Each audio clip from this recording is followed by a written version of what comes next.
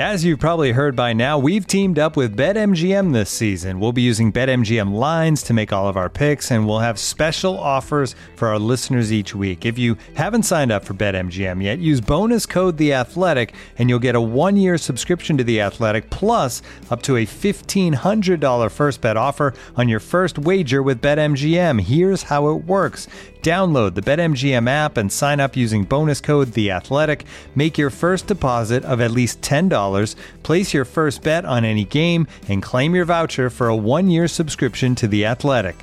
See BetMGM.com for terms. U.S. promotional offers not available in D.C., Mississippi, New York, Nevada, Ontario, or Puerto Rico. Gambling problem? Call 1-800-GAMBLER. Available in the U.S. Call 877-8-HOPE-NY or text HOPE-NY 467-369 in New York. Call 1-800-NEXT-STEP in Arizona. 1-800-327-5050 in Massachusetts. 1-800-BETS-OFF in Iowa. 1-800-270-7117 for confidential help in Michigan. 1-800-981-0023 in Puerto Rico. First bet offer for new customers only in partnership with Kansas Crossing Casino and Hotel.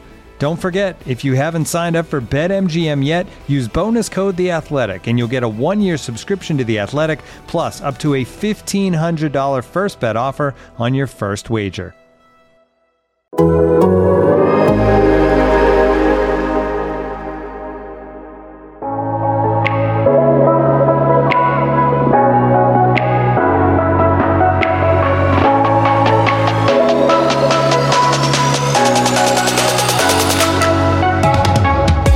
Hello and welcome back to a new episode of Atlantic and Coastal, the Athletics' new ACC podcast. I'm Andy Bitter, the Virginia Tech beat writer for The Athletic and your host of the show.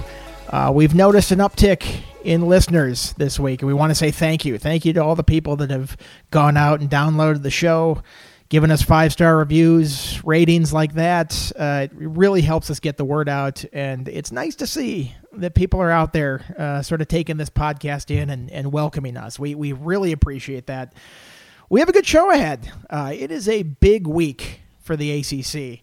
We're going to talk about the Clemson-Miami game a lot. We've got Grace Rayner, our Clemson writer, coming back onto the show. She's our first 2-time guest on the pod, so you can tell that she's a great guest. At the end, we're also going to hit on some Virginia Tech UNC, a pretty good undercard this week. If you're looking at the main event being number 1 Clemson against number 7 Miami, you've got number 8, I believe, UNC playing number 19 Virginia Tech.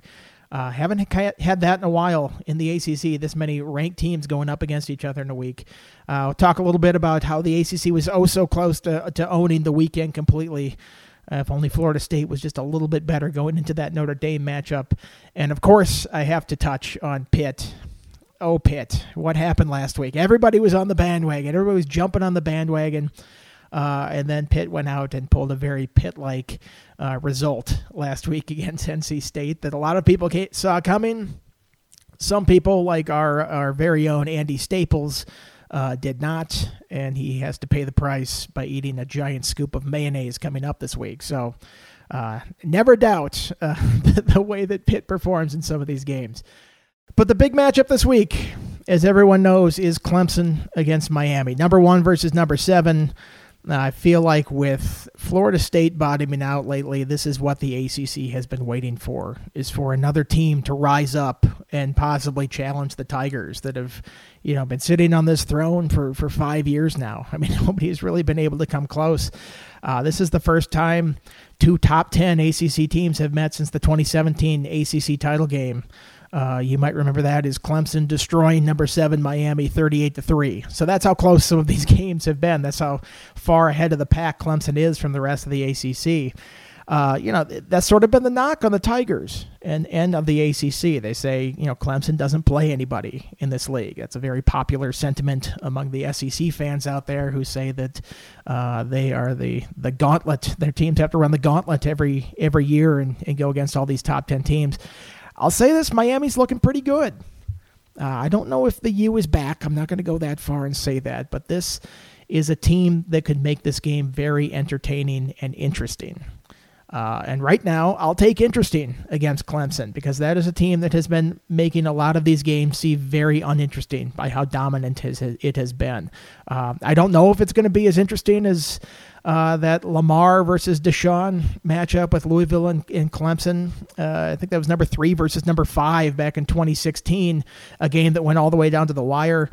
We can hope that it's going to be that good, that it'll be that interesting. I don't know if it's going to quite get to that point, but I do know with Miami, with the offense that they have this year, with the quarterback they have this year, D'Eriq King, I don't think you're going to see another 38-3 result like that 2017 ACC title game. All right, we're going to go to Grace now. She's going to give us plenty of insight on this matchup. She'll be there covering it, and she covers Clemson as well as anybody out there.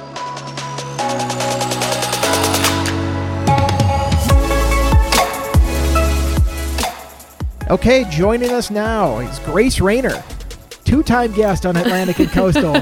You jumped to the top of the leaderboard. Grace, how are you doing? I'm doing well. How are you doing, Andy? I'm good. This is a good week for the ACC. Lots of interesting games. Not just the marquee game, which we'll talk about here, but there's some pretty good undercard game as well that I'll be at.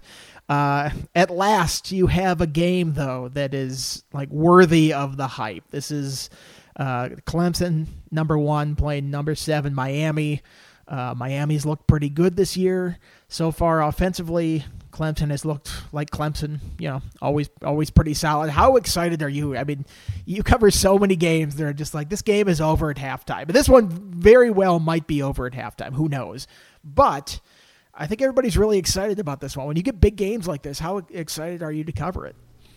Yeah, I'm super excited. So I honestly was thinking about this week, and I started covering Clemson in October of 2016, and just kind of loosely, I think that this is the biggest, most hyped up regular season game I will have covered at Clemson. I didn't cover the Louisville, Clemson, Lamar, Deshaun showdown, but that's everything that I've heard about what the atmosphere was like and the buildup and the lead in. It feels like this is a game of that caliber. So I'm pretty pumped to hopefully have something competitive to watch. I had written that in my notes, that 2016 game. Does this feel like that? You did not cover that game, though. I did not cover that game. No, I had just started a couple of weeks after that, but I remember watching it on TV, and I listen to people at Clemson talk about it now, and even 4 years later, it's still one of those nights that just goes down as one for the ages. So I'm hoping that this one follows suit. Well, even though you didn't cover it, you still followed it, and you know kind of what the vibe is right now. Does it have that feeling? Do people have that feeling around this game where, obviously that was a Louisville team that had a quarterback that could do some pretty special things, and you look at Miami and you see D'Eriq King and you go, that guy can do some special things. This could be an interesting game. It does feel like that. I mean, there were a lot of comparisons this week in interviews between Lamar and D'Eriq and their similarities and how Clemson will approach him. And it just feels like, this is one of those games that has national implications for Clemson. And that's how it is every week, of course. I mean, Clemson's kind of at the place now where every game matters, and one slip up, kind of puts them out of the driver's seat when it comes to a bigger college football playoff conversation. But this one just feels like the buzz, the hype, the national implications, everything about it. You might be right. It might be over at halftime. Like we might be just trying to trick ourselves into this, but it feels different. It does. Well, let's go back for a second just to kind of see where Clemson comes into this game at. They beat UVA last week, 41-23. All I read about after this game is how close that game was. Are we setting the bar too high for Clemson when an 18-point win? And, it was 18 points. It was 24-3 at one point. It was nearly that at halftime, or if not for a little lapse on a touchdown before halftime there. I saw Dabo's interview at halftime, and he was talking like it was a funeral, like it was the end of the world. You're still up 24-10 at this point. It was 41-17 late, and then Virginia scores a touchdown in the final minutes. Do we just have unrealistic expectations for Clemson at this point, that they're going to blow everybody out and it's going to be perfect every week? It's funny you say that, because that was so, after the game, Trevor Lawrence comes and talks to us, and he says, things are pretty good around here when we're disappointed in an 18-point win, when we're a little disappointed afterwards. And so it's just, we just don't see, especially against ACC teams, we don't see Clemson struggle that often. And so when you see them kind of let up, and you see Virginia score that touchdown right before halftime, and you see these things that you're just not really accustomed to with either breakdowns or miscommunications or whatever, it kind of catches you off guard a little bit. And so, yeah, I don't know. I'm kind of with you. I thought I thought there were a lot of things to clean up, and I think that Clemson's been very clear about how they left a lot on the table, and this is not even close to their best football. But there was also this kind of sentiment behind the scenes of, all right, we just won by 18. Like, we're going to be okay. Isn't this kind of what Clemson does, though? Slow starts, maybe not quite so quick out of the gate. I wrote down some things here from the last couple years. Last year was Trevor Lawrence's quote-unquote slow start, where he had 5 picks in the first 3 games. They had a close one at Texas A&M, close one against UNC. They kick things in gear, and they end up being Clemson the rest of the year. 2018, they had the handoff between Kelly Bryant and Trevor Lawrence, close game at Texas A&M. 2017, close game against Auburn in week 2. 2016, close games against Auburn. Troy was in the contest up until the very end. I was watching highlights. Ray McLeod dropped the punt return before it got into the end zone. 2015, very close game with an unranked Louisville team. I mean, is this the new? Have we been misdefining what Clemsoning was all these years? Is this what Clemsoning is? Is they, kind of work on things in that first month, and then they kick it into gear, and they're the juggernaut for the rest of the season? Is that what they are? They do have this pattern of either.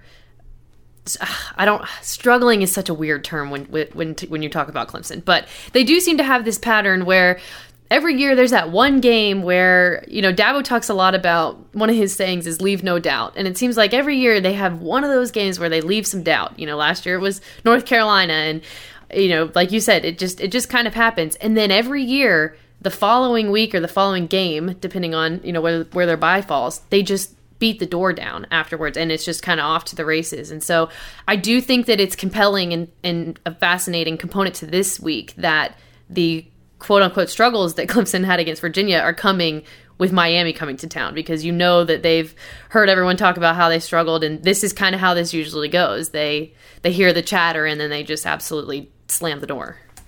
Was there any chance that Clemson was looking ahead? I mean, it's just human nature sometimes to see this big matchup coming up. And, everybody talked about Virginia. They lost Bryce Perkins. This was a team they beat 62-17 last year in the ACC title game. Any chance the Tigers just kind of took them lightly last week? I think, like you said, we're all humans, and I think everyone, as soon as we started to realize, hey, Miami's pretty good, we all started looking at that game. But I do think what makes Clemson successful is that Dabo and his staff have instilled a culture where every single week is the exact same, and I think that they've been really good about that. Obviously, they have support staffers who are getting a week ahead, but I do give Clemson players credit because they seem to just approach everything the exact same, and they've always just kind of said, we're playing ourselves and we play to our own standards. So I don't know that they were looking ahead. I think that Virginia probably deserves more credit than people are giving them. I think they're going to end up being a pretty solid out for most people, but as soon as the calendar turned to this week, I think everyone got pretty pumped pretty fast. I think every team in the country would take an 18-point win as a not sharp victory like the Tigers had last week. Kind of looking in at some of the results from that Virginia game, I think it's one thing to watch that was interesting to me is Brennan Armstrong ran for some yards in that game, and he's sneakier than you would think as a runner. He's a pretty good guy as a runner. I think the rest of the league is going to notice that as the rest of the year comes along. How much of a concern is that for Clemson coming into a game with D'Eriq King, who he's a good runner? Everybody's seen how good of a runner he is. Yeah, so Brennan, I think he ran for 89 yards, 22 carries. I mean, they had some issues containing him, and I think that that's what makes this week all the more crucial is because, like you said, it does not get easier this week. It gets pretty substantially harder. I mean, King, we all know what he can do with his legs. Dabo was saying that he's averaging, I think, 15 yards a scramble, 5.4 yards after contact. I mean, this dude can move. And so I think that's probably going to be the biggest thing that they're going to have to look at this week is what went wrong. How do we make sure that we contain him? Because, Brennan's a good runner, but D'Eriq King is on a next level entirely. Is that the biggest thing to shore up on the Clemson defense? I saw some of the quotes that Brent Venables had this week, I think, that he was talking about Miami, like they have the greatest skill players in the history of football and stuff. And, some of this is a little gamesmanship. Coaches talk up the opponent like that. But were they concerned at all with some of the things that came out of that UVA game or anything that is striking to them about the Miami offense that they worry about a little bit? I think what's striking about the Miami offense is that, in addition to a sensational quarterback, Brent Venables was very clear about this is the best tight end tandem he has ever seen at Clemson, and he joined Dabo's staff in 2012. So I think that's probably the most striking thing is this duo of Brevin Jordan and Will Mallory. Clemson's going to have to figure out how to contain them as well. And so, a lot of it has been, Venables was saying this week that a lot of it is, your scheme is only as good as your players who execute it. And so he seems to be wanting to see more with, eyes, alignment, communication, they missed some tackles in space, that kind of stuff. So I think they will shore everything up, but I don't know. I mean, we're all talking a lot about King, and rightfully so, but I think these tight ends are going to have a huge say in the pace and the direction of this game. Well, they just need to make a few more one-handed interceptions, and that will turn the tide. That was an amazing play. That was insane. I did not write down the name of the player who made that, but that was an incredible Andrew catch. Booth. Yeah, that was how big nuts. of a play was that? I mean, that was the game was a little tight at that point, but to get that in the end zone and turn it around, that was a pretty impressive play. Yeah, I mean, I think that was the greatest interception I've ever seen. Is that too far? It was Odell-like, only on defense. It was. And I think the big thing is that, this is going to be, I think it'll actually be really good for Clemson secondary because Booth is a guy who kind of struggled a little bit in week 1. They had to tell him to calm down a little bit. He was a little too amped up. And he has said himself that he's just been fighting this internal confidence battle. And so I think that what that interception did against Virginia, obviously, respect it for what it was in the game. But I think just moving forward, you now have a young cornerback who just has so much more confidence moving forward, which I think will be good for that cornerback's room. Looking for an assist with your credit card, but can't get a hold of anyone? Luckily, with 24/7 U.S.-based live customer service from Discover, everyone has the option to talk to a real person anytime, day or night. Yep, you heard that right. You can talk to a real human in customer service at any time. Sounds like a real game changer if you ask us.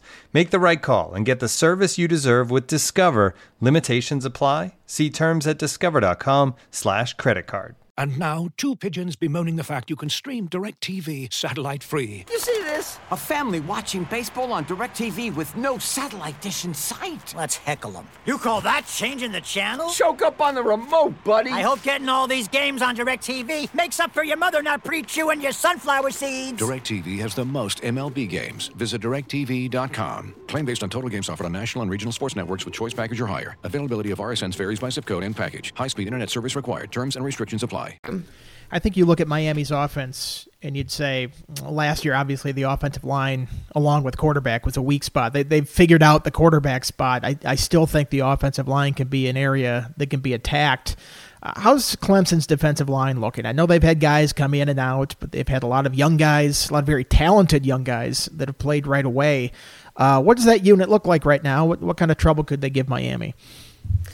It's pretty remarkable when you look at what this defensive line has done and you consider that in the last 2 games, Clemson has been without 75% of their projected starters on that D-line with no Justin Foster, no Xavier Thomas, and then for the last 2 games, no Tyler Davis. And so they will get Tyler Davis back this week, which I think will be really big for them. But I think that when you look at their defensive line, it just kind of shows you the importance of A, creating depth, and B, the recruiting trail. And these guys have done a really good job, especially these young freshmen coming in, these 5 stars are having to play really early and often. Brian Brzee got put into a starting role when Tyler Davis got hurt. And so, they've been solid all around. And I think that it makes it all the more remarkable when you consider what this line was supposed to look like, and that a lot of these guys were originally just supposed to be, second stringers.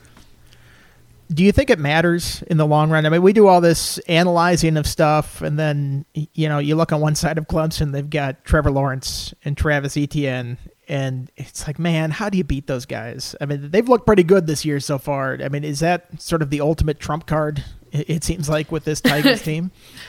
I mean, it's just, even Trevor this week was saying that when Clemson coaches come in and grade the film, he gets docked because he's not carrying out his fakes, because he can't help but watch Travis Etienne, because just what Travis is doing is just so absurd, and how he's moving through contact and all this stuff. But yeah, I mean, when you have the presumed Heisman winner, the presumed number 1 overall pick as your quarterback, and Travis, who will go down as one of the greatest running backs in college football, you're basically playing from behind. I know it sounds mean, but you are kind of playing from behind as soon as you roll up. Did I read this right? Etienne is catching passes now? Is this fair?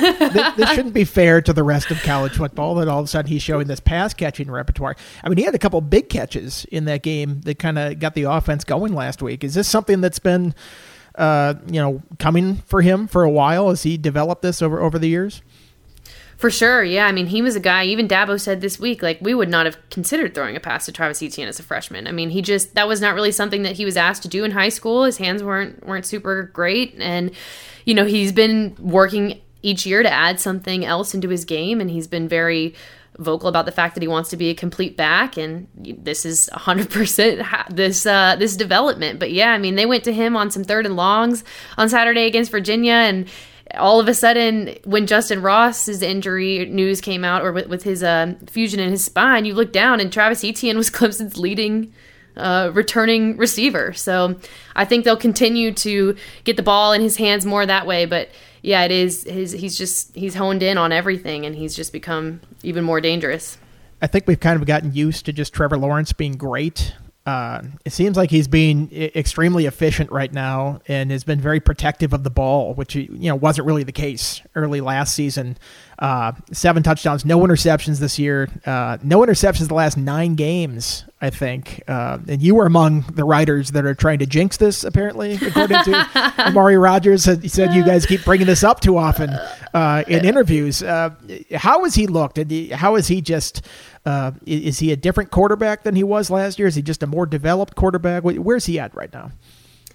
I just think he has such command of Clemson's offense and just so much poise, and is playing like someone who knows this offense like the back of his hand. And I think one of the biggest things that I've been kind of paying attention to is that Trevor and Amari Rogers got together this summer, and Trevor had just said straight up Amari was probably the receiver that he worked with the most this offseason, and I think we're really seeing that come to fruition as we see their chemistry and their timing.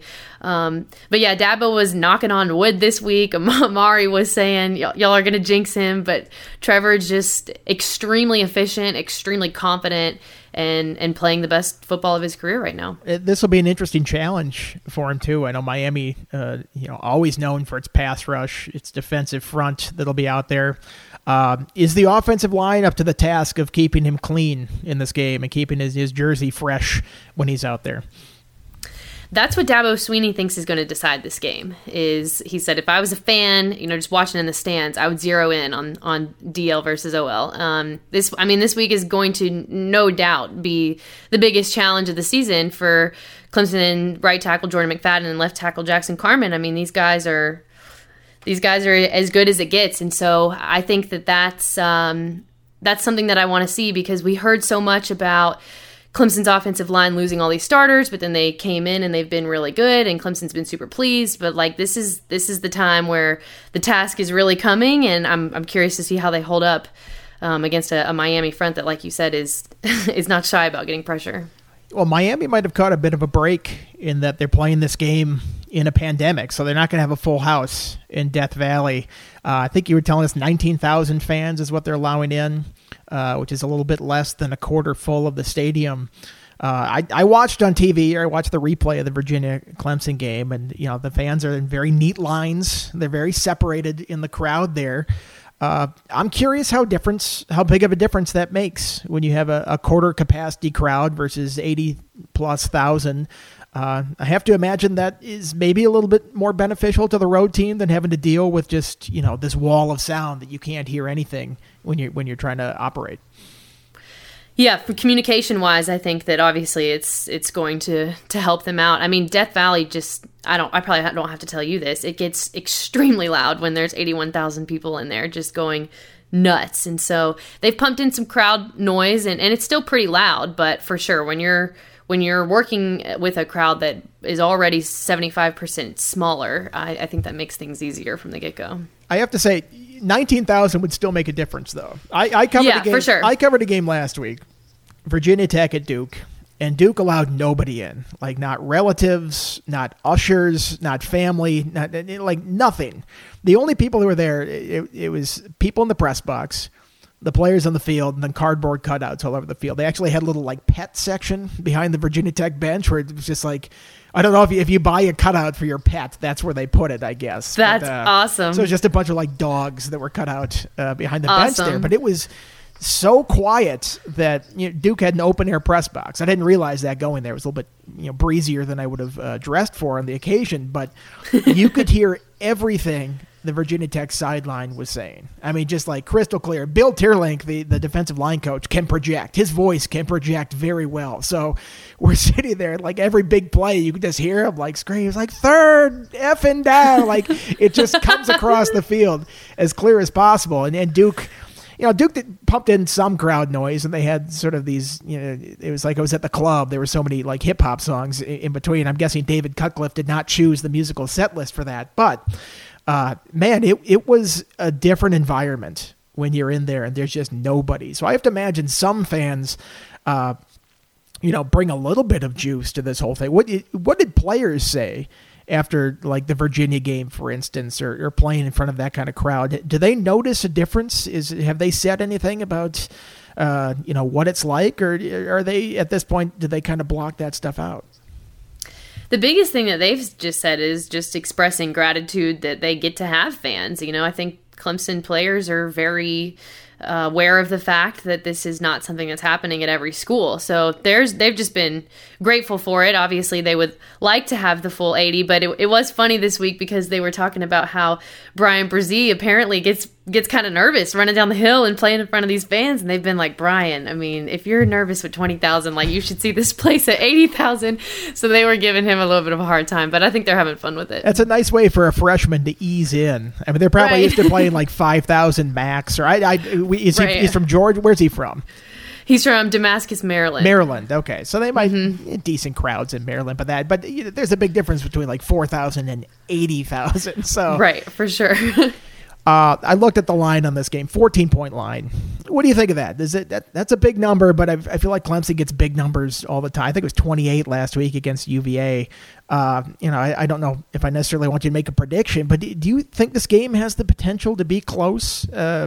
Can Miami stick with this team, or is this another one where we're going to build it up, and all of a sudden Clemson takes care of business, and we go, oh yeah, that's right, Clemson is the king of the ACC, and there's a reason for that.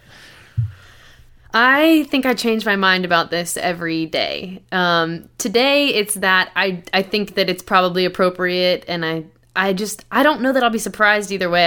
I don't know that I'll be surprised if it's close, because I think Miami's a really good team, and obviously Clemson coaches have raved about them in the way that they have for a reason, but I also just think the gap between Clemson and everyone else right now is just so huge that when they do still crush these, marquee opponents, we're not all that surprised. So I guess I think it's fair. I don't know. What's your outsider take on it? I don't. This is the year that I am just I don't want to make predictions on any game. I've covered a team that's missed 23 and 21 players in this first two games. So and last week it was basically the entire starting secondary. So I don't know. If you're a gambler this year, I don't know how you do it. Godspeed to all of you. It's very impressive. I mean, you either have a system or inside knowledge or a problem, because I don't know how you come up with opinions about all these games. But I don't know, something about this just tells me we've built up Miami. This is it. They've had the bye week. They have the offense coming out. They haven't played anybody like Clemson yet, and that is a whole different level of challenge. I just think that Clemson is, the king stay the king. It's still up there until I see somebody go out there and beat them. And what is it, 24 straight ACC wins that they've had? I feel like big games are the ones that they get up for. It's one like like if they played, the loss that they had to Pitt a couple years ago or something where maybe they didn't see it coming. I feel like maybe that is the way that you catch them, is if they don't see it coming. They get prepared for these big games, right? Yeah, I think too, I was talking to our Miami writer, Manny Navarro, about this, and I just asked him straight up, like, is Miami back? Yes or no? And his take was kind of similar. He was like, they're not back right now because we haven't seen them play someone of Clemson's caliber. You go into Clemson on the road and hang in and or beat them, okay, we can have that conversation, but I don't think he's ready to quite declare them officially back yet. Well, Clemson is a national program, so we should probably take a national angle at this. Our producer here, John Hayes, a noted SEC-biased person, wanted me to bring up Alabama. He said it's the elephant in the room. It's the red elephant in the room with Clemson. Is all this just a precursor to getting to Clemson-Alabama part, whatever it is at this point? Whatever it is. What would it be? It would be, is it 5? 15, 16, 17... 18, part 5, right? Yeah. 15, 16, somebody will tweet at us if that's wrong. I'm sure. Yeah. We'll get, our mentions will be going nuts. But it kind of feels like it, right? I mean, this season is weird, as we know, and anything can happen. And obviously the virus is everyone's opponent, so you don't really know what's going to happen until you get that text message on Saturday morning saying who's available and who's not. But it does feel like we're just kind of building right back up to, okay, we had 1 year without Clemson, Alabama, and it doesn't look like it's going to go much longer than that. I don't know. Could be completely wrong, and people I'm sure will pull this up in 4 months and put us all over freezing cold takes, but it feels like it right now. Is that boring?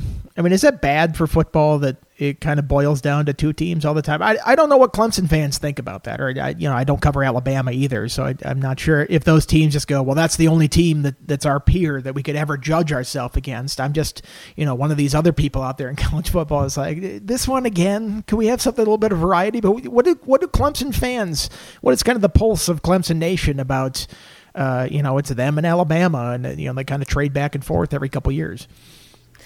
I think Clemson fans are still very much enjoying the ride and just love the fact that this has been a build under Dabo, and now they're in it every single year. And I think that there's probably a little bit of a rivalry that's been established. But I also think that, Clemson fans think that it's good when college football, I think there's a lot of fans excited about this weekend. I know players and coaches have said this, it's good for the ACC, it's good for college football when a team like Miami is good. It just makes it more fun, it makes it more interesting. So I think at the end of the day, they probably love the fact that when they are winning, they're beating the best of the best in Alabama and Nick Saban.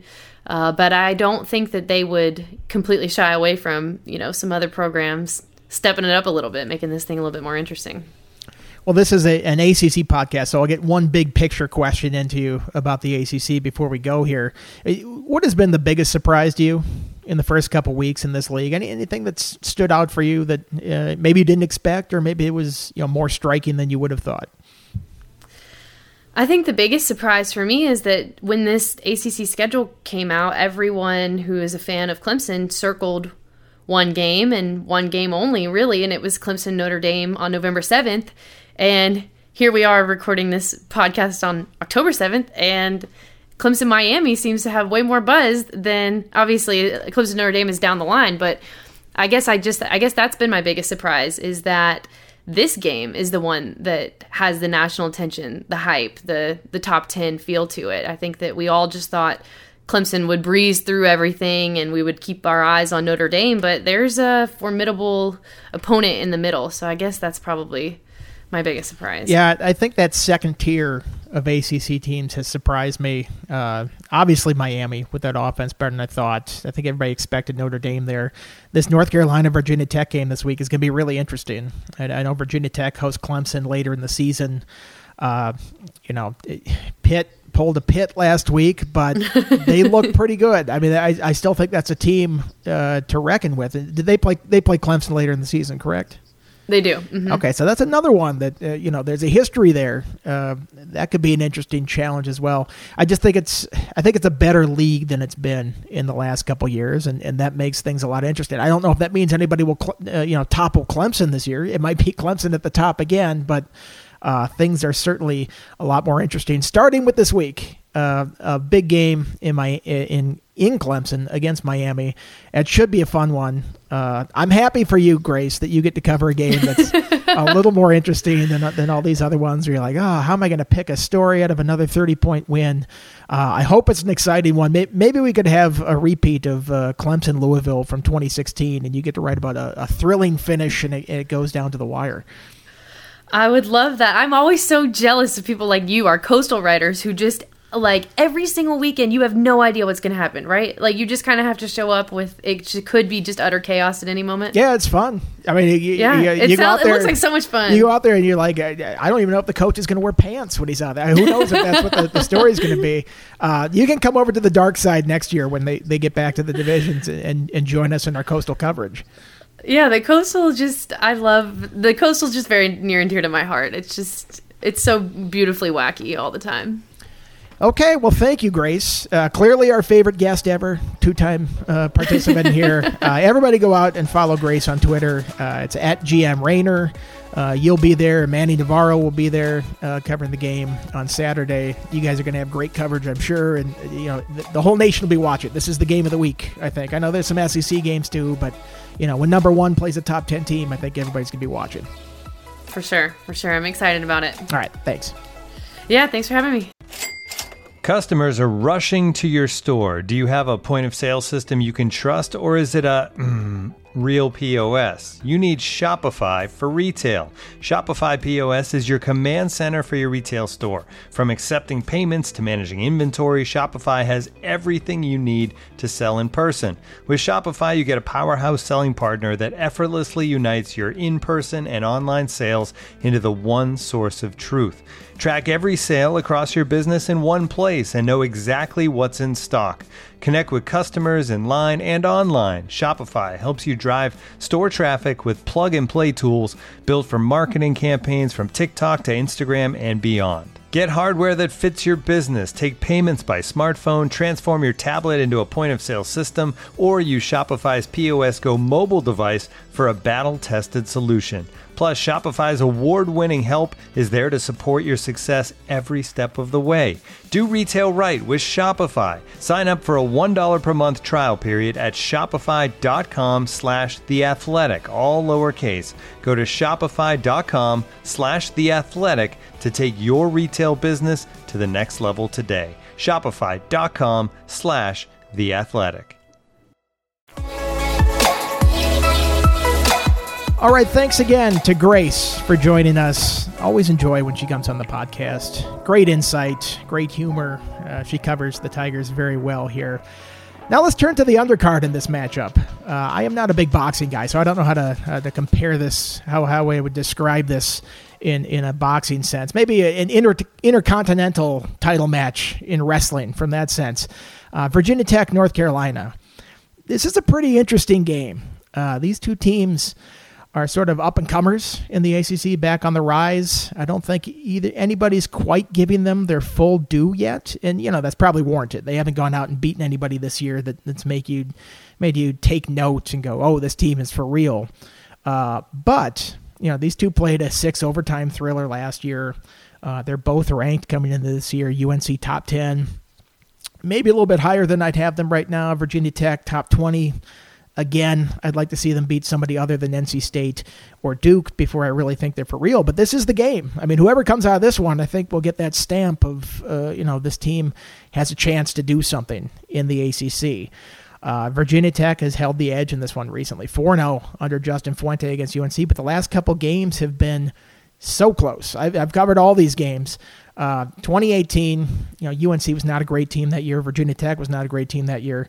That went down to the very end. A fumble at the goal line by UNC. Virginia Tech comes back 98 yards the other way. Very tight game. And then last year, you don't play 6 overtimes and not have both sides have a real chance to win that game. Some interesting things with this game coming in. Virginia Tech has the top rushing offense in the ACC, number 3 in the country behind a couple service academies, averaging 320-some yards a game. UNC has the number 1 rushing defense in the game. I don't think this was a storyline that anybody imagined coming into this game that was going to be something going on. But I think we'll get a sense of which one of these two things are real who's got an actual running game or an actual run defense in this one. You've got a possibly depleted Virginia Tech secondary that, did not have 3 of their starters last week and their top 4 cornerbacks when all was said and done, and somehow patched together things to beat Duke. Well, Sam Howell and UNC's receivers are a lot better than Duke, so that's something that could play out here as well. There's possibly rain in the forecast. I think I saw 40% chance the other day. Fans of both teams quite remember that 2016 game in the Hurricane that Virginia Tech won 34-3, a dominant performance, but everybody always says, but it was in the slop of the rain like that.